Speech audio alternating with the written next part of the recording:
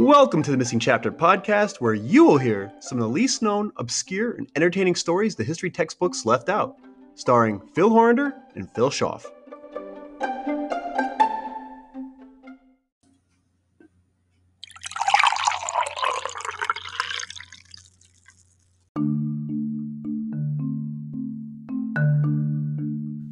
You know how the game goes. You start everyone along the starting line. When you say green light, everyone moves towards the finish line. When you say red light, everyone must immediately stop. If players are still moving when you call a red light, they must go back to the starting line. And if you're thinking about playing this game in a real-life scenario, it probably goes something like this. You're in a real hurry and hope that every intersection is cleared of traffic, and a glowing green light is awaiting for you to pass through unobstructed. And every red light magically and hurriedly changes its tone, so you don't have to even take your foot off the gas, while crowds of people await for your Royal Highness to pass through the intersection. And let's not even get started about the yellow light, which, in modern-day traffic, has changed its purpose from being a warning for slowing down to a welcoming for flooring it and speeding up. But here's the question. Why do we use those three colors? Have they always meant the same thing? And that's what we're here for, to answer the questions you may not have even asked yourself, and to do so in Missing Chapter fashion. Grab your coffees and let's add another chapter to the history textbooks.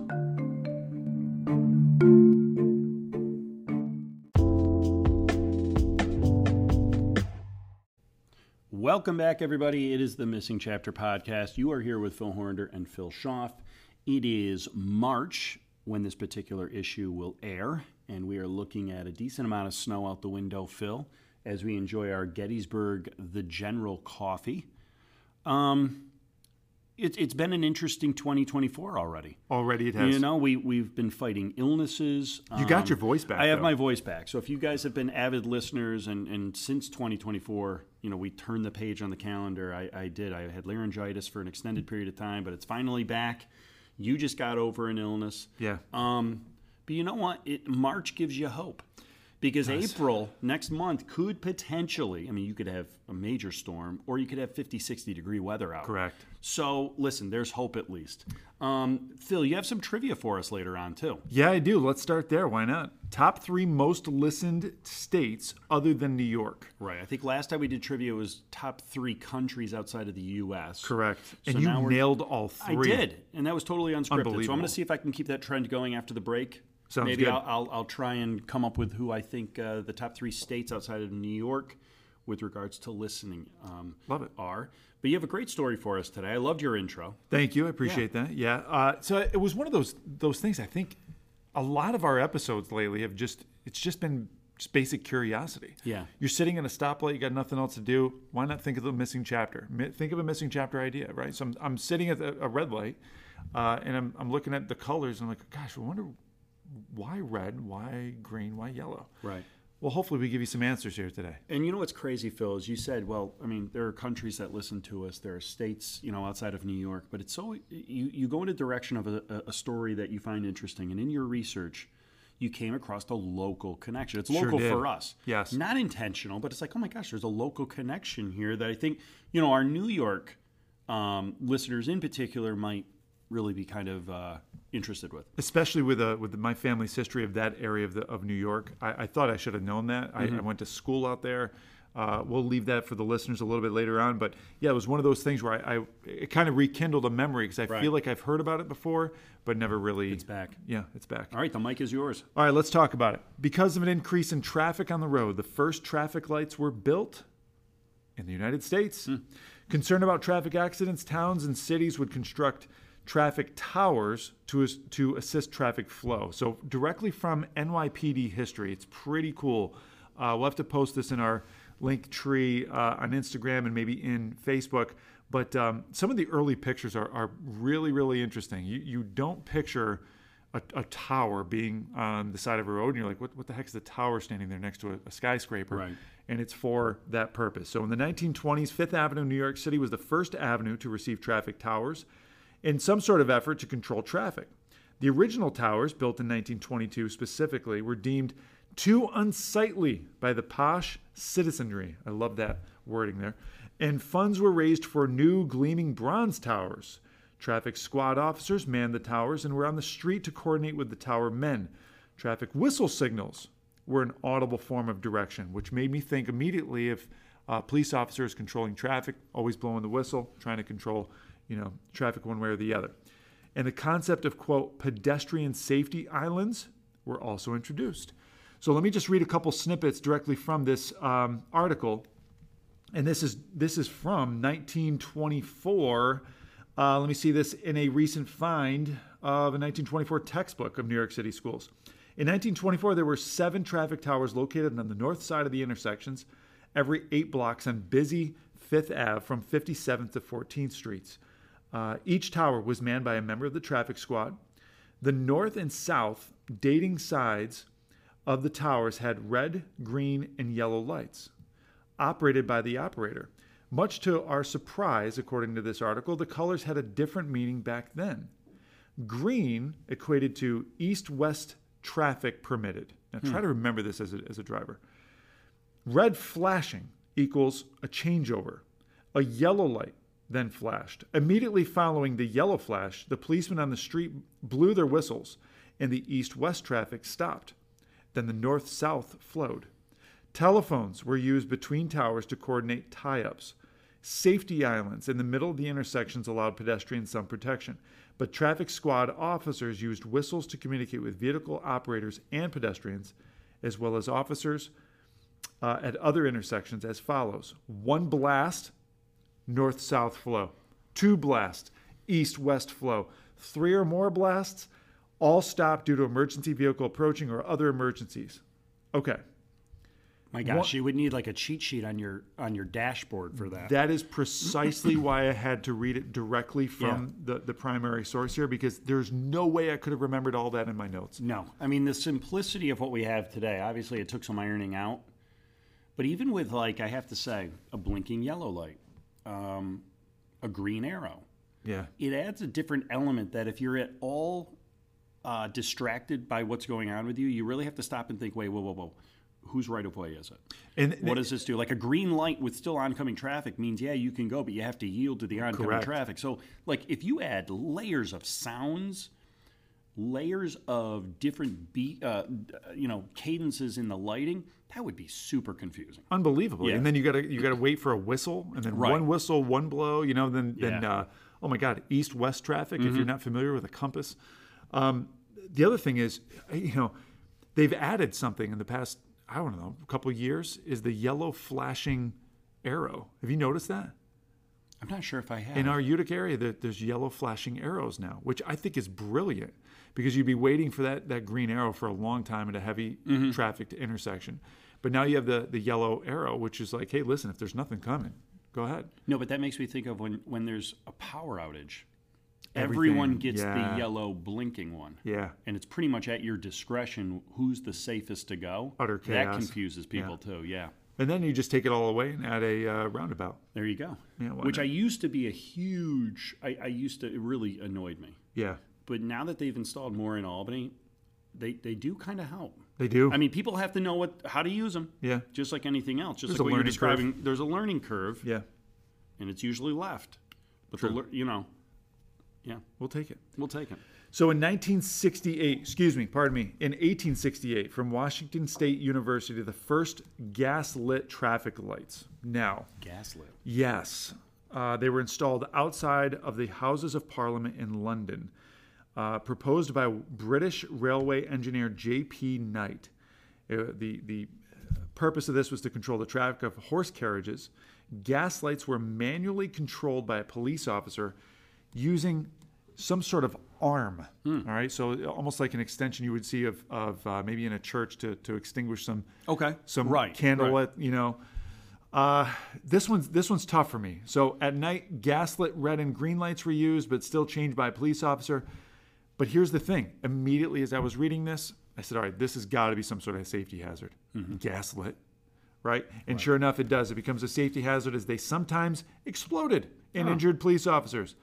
So in 1912, traffic control device was placed on top of a tower in Paris at the Rue and Grand Boulevard with a revolving 4-sided metal box on top of a glass showcase where the word stop was painted in red and the word go was painted in white. So, I mean, that's my kind of sign, yes. right? Just give me a stop, give me a go. Yes. Don't give me signals, don't give me smoke signals. So 1912, as automobile traffic increased, American policeman Lester Wire designed the first electric traffic light. It was first installed in Cleveland, Ohio on August 5th, 1914 on the corner of 105th and Euclid Avenue. How about 1917? First interconnected traffic signal system in Salt Lake City. 1920, William Potts, a Detroit policeman, invented the first four-way and three-colored traffic lights. He introduced yellow to indicate a light that would soon change. Here we are, seems present day. Detroit became the first city to implement the four-way and three-colored traffic lights. Now, after the break, we'll talk a little bit more modern ideas starting in the 1950s. But the whole idea, though, is obviously to make it easier for cars to stay safe at junctions.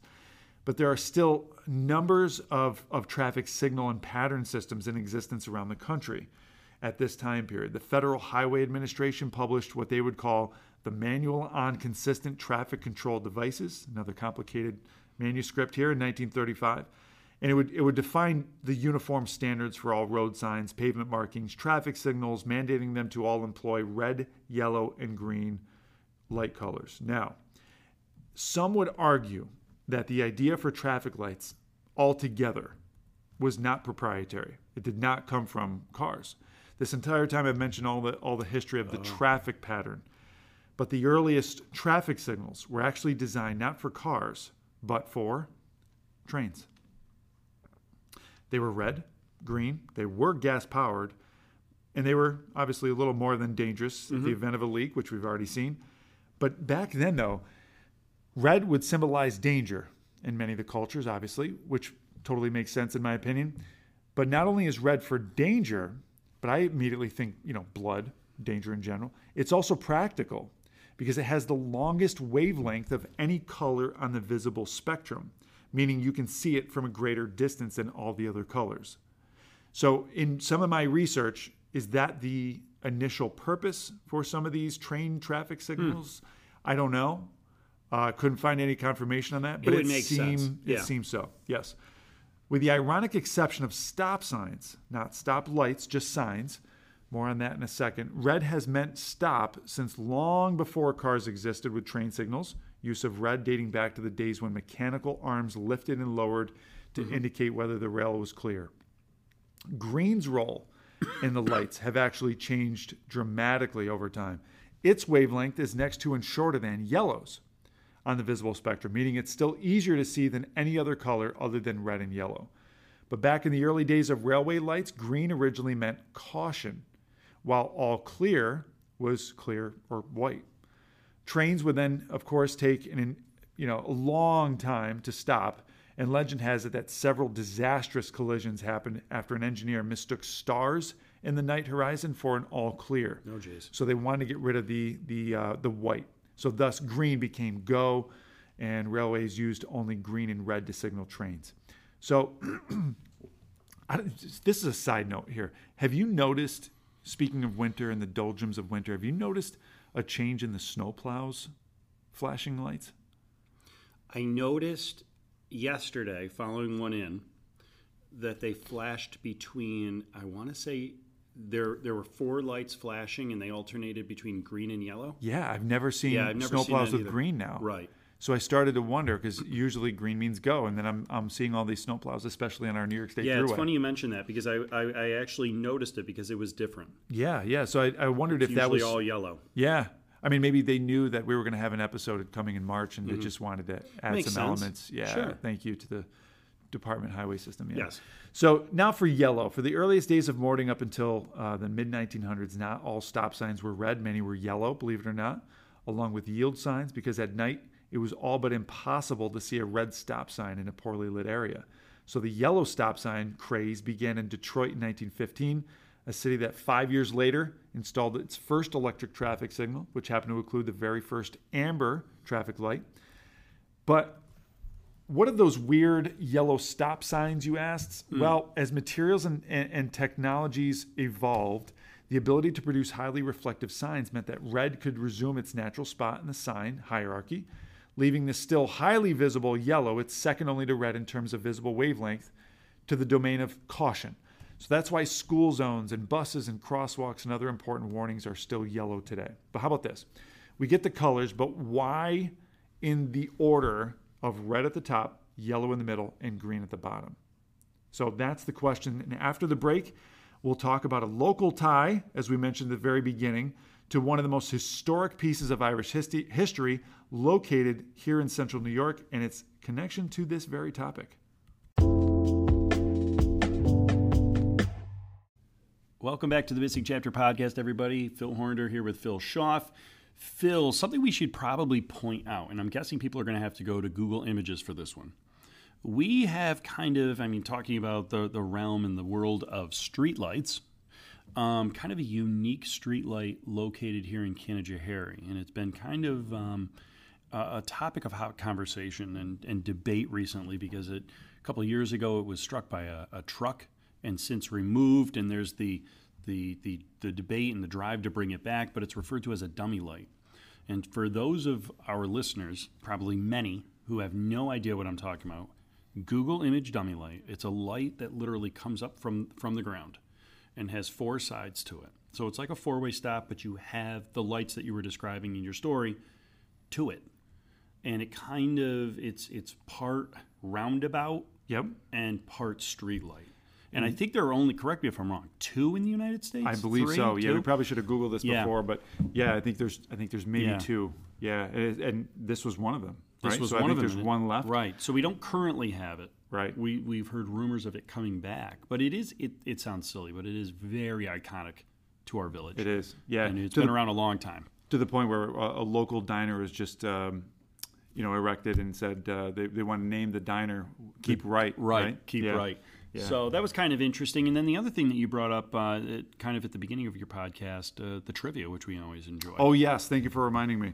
So let's talk some Missing Chapter trivia. The question was, what were the top 3 most listened states other than New York? Mm-hmm. Phil, the mic is yours. So I've been thinking about it while you've been doing your story. I think the easy one to go to, I'm going to say California, just for sheer size. That is number 1. Number 1. Number 2, I have a couple of states I'm running through in my mind, and I'm going to try to choose from. Number 2, I'm going to say Massachusetts.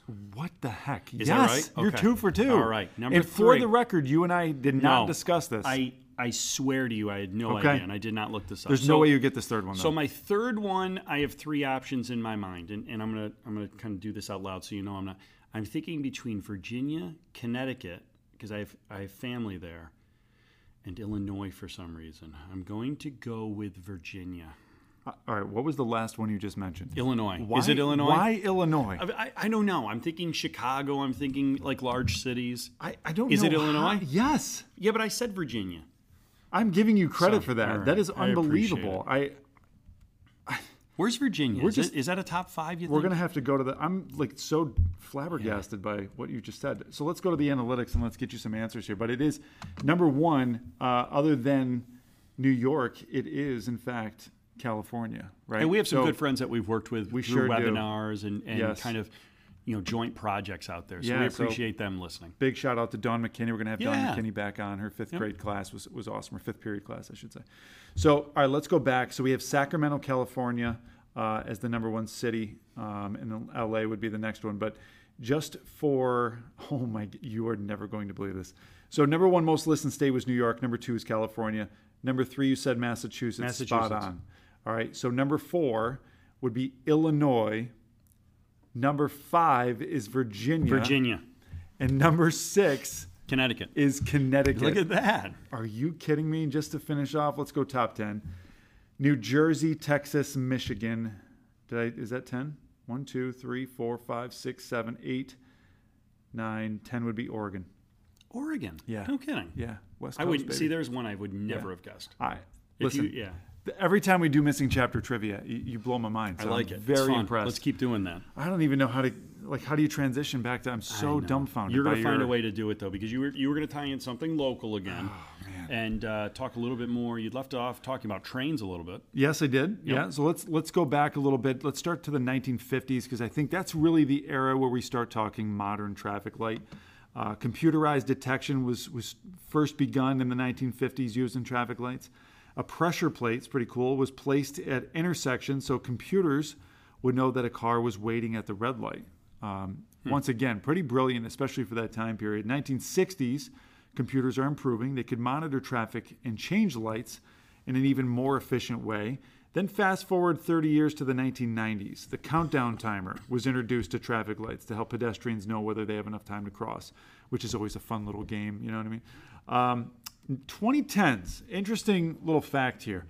Connected vehicles can communicate with traffic signals and other vehicles. This can vastly improve speed, timing, and efficiency at intersections, perhaps as much as 40% as more vehicles get connected, according to Washington State University research. I've always wondered that. Because if I'm late and I leave my house in a panic and hurry, right. I gun it down the hill, I get to, I have to go through at least 3 or 4 stoplights. Mm-hmm. So I'm just wondering, as I'm leaving my house, wouldn't it be cool if my truck knew, hey, listen, you might as well just wait another minute because you're going to get to the bottom of the hill, you're going to hit that traffic light. Then the next traffic light, you're going to hit another one. You're going to hit another one. Or you could just wait a minute and hit all green. And you know what I've noticed is that Western Ave in Albany is a very busy street, but it's one street light after the next. If I can go exactly 35 miles an hour, I tend to hit them all. And traffic allows me to. I go through all the green lights and save myself an exorbitant amount of time. That's so funny you said that because I remember, some of my friends in high school used to go from Little Falls to Herkimer to get to get some of the restaurants out there during our lunchtime. And we always used to talk about 37 miles an hour is the magic number. If you go through Herkimer at 37 miles an hour, it's all green. It's so true. And you feel good about it. Yeah, you do. Like you've run a race and little victories. Victories, like, precisely. All right, now this is really cool. Before we get to the past and the local tie, I've got to talk about the future for a second. A lot of talk about connected vehicles lately in Motor Trend. Shout out to our friend Aaron Gold from Motor Trend magazine. AI-driven traffic control, how about this? Could lead to another color in the traffic signal. Blue. Oh, boy. From the quote here, speaking of, we need a new signal called blue phase, meaning you should follow the vehicle in front of you, says civil engineer and traffic control researcher Ali Hajabi, explaining that connected vehicles can work better with a signal system to keep traffic moving while human drivers could follow them during the blue phase. So in the near future, beware, there's going to be another color on that palette of the traffic signal. And when you see it, you're going to think, hey, I knew this was coming. From the missing chapter. From the missing chapter. Yeah, there you go. Okay, before we leave everybody here, we got to talk about Syracuse's most famous landmark, one of the most famous landmarks, the green on top of red traffic light at Tipperary Hill on the corner of Milton and Tompkins. For those of you that are in central New York and in Syracuse area, you know that as Tip Hill. So this is directly from Syracuse.com. They did an amazing job. We should have someone from Syracuse.com come on the podcast talk about this. Pat Ahern, a former leader in the local Irish community, told the Post-Standard in 2005 that the traffic light has become, quote, a landmark for the Irish all over the world. For Ahern, the light represented the defiant spirit of the Irish, be it against British oppression, the potato famine, or the struggle of settling in a new land. So here's the story. The story begins more than 90 years ago in 1925. City Alderman John Huckle Ryan asked that the new traffic light be put up Tip Hill and have the green light on top, which would be a nice salute, a nice nod, paid homage to the Irish community. So after originally they agreed to it, the city officials reversed their decision and installed the light with green at the bottom. And they did not realize the anger that they were creating when this happened. So former Onondaga County Sheriff John Dillon said in 1997, quote, for everybody else in the world, red meant stop and green meant go. But here it meant England's red over Ireland's green. And that did not go at all. So about a dozen local boys, once they installed the red on top, green at the bottom, a bunch of local boys started hurling stones, dubbed Irish confetti. I like that little twist. To break the red light. The city would come, they would fix the light, but the next day it'd be smashed again. And the joke around the neighborhood was that leprechauns were doing the work. It wasn't us. Find the leprechaun. I love it. So one of the last surviving stone throwers, a guy by the name of Gene Thompson, told the Post-Standard in 1996 that the city became frustrated and let the corner go for weeks without any light whatsoever, hoping the boys would eventually forget. But when the new red light went up, once again, inevitably smashed. Bob Gilmartin told Sean Kirst in 2005 that the boys might not have stopped with breaking glass. His grandfather ran a store at the intersection where the stone throwers met. According to Gilmartin, the youths also targeted trolley cars passing near the store and found a way to push the cars off the tracks as another way to force the city to put green back on top. Not going to stop the Irish, right? So eventually the city relented, and Tip Hill received the nation's only traffic light where green is on top of red. And the kids were exonerated by Mayor Tom Young. And although some were hesitant to acknowledge their role in interviews with the newspaper over the years, nearly all of their obituaries mentioned being members of the Stone Throwers. So in 1996, a monument to the Stone Throwers was installed on Tip Hill. The life-size statue of an Irish immigrant family depicts the father of the family explaining the significance of the traffic light, passing on yet another chapter.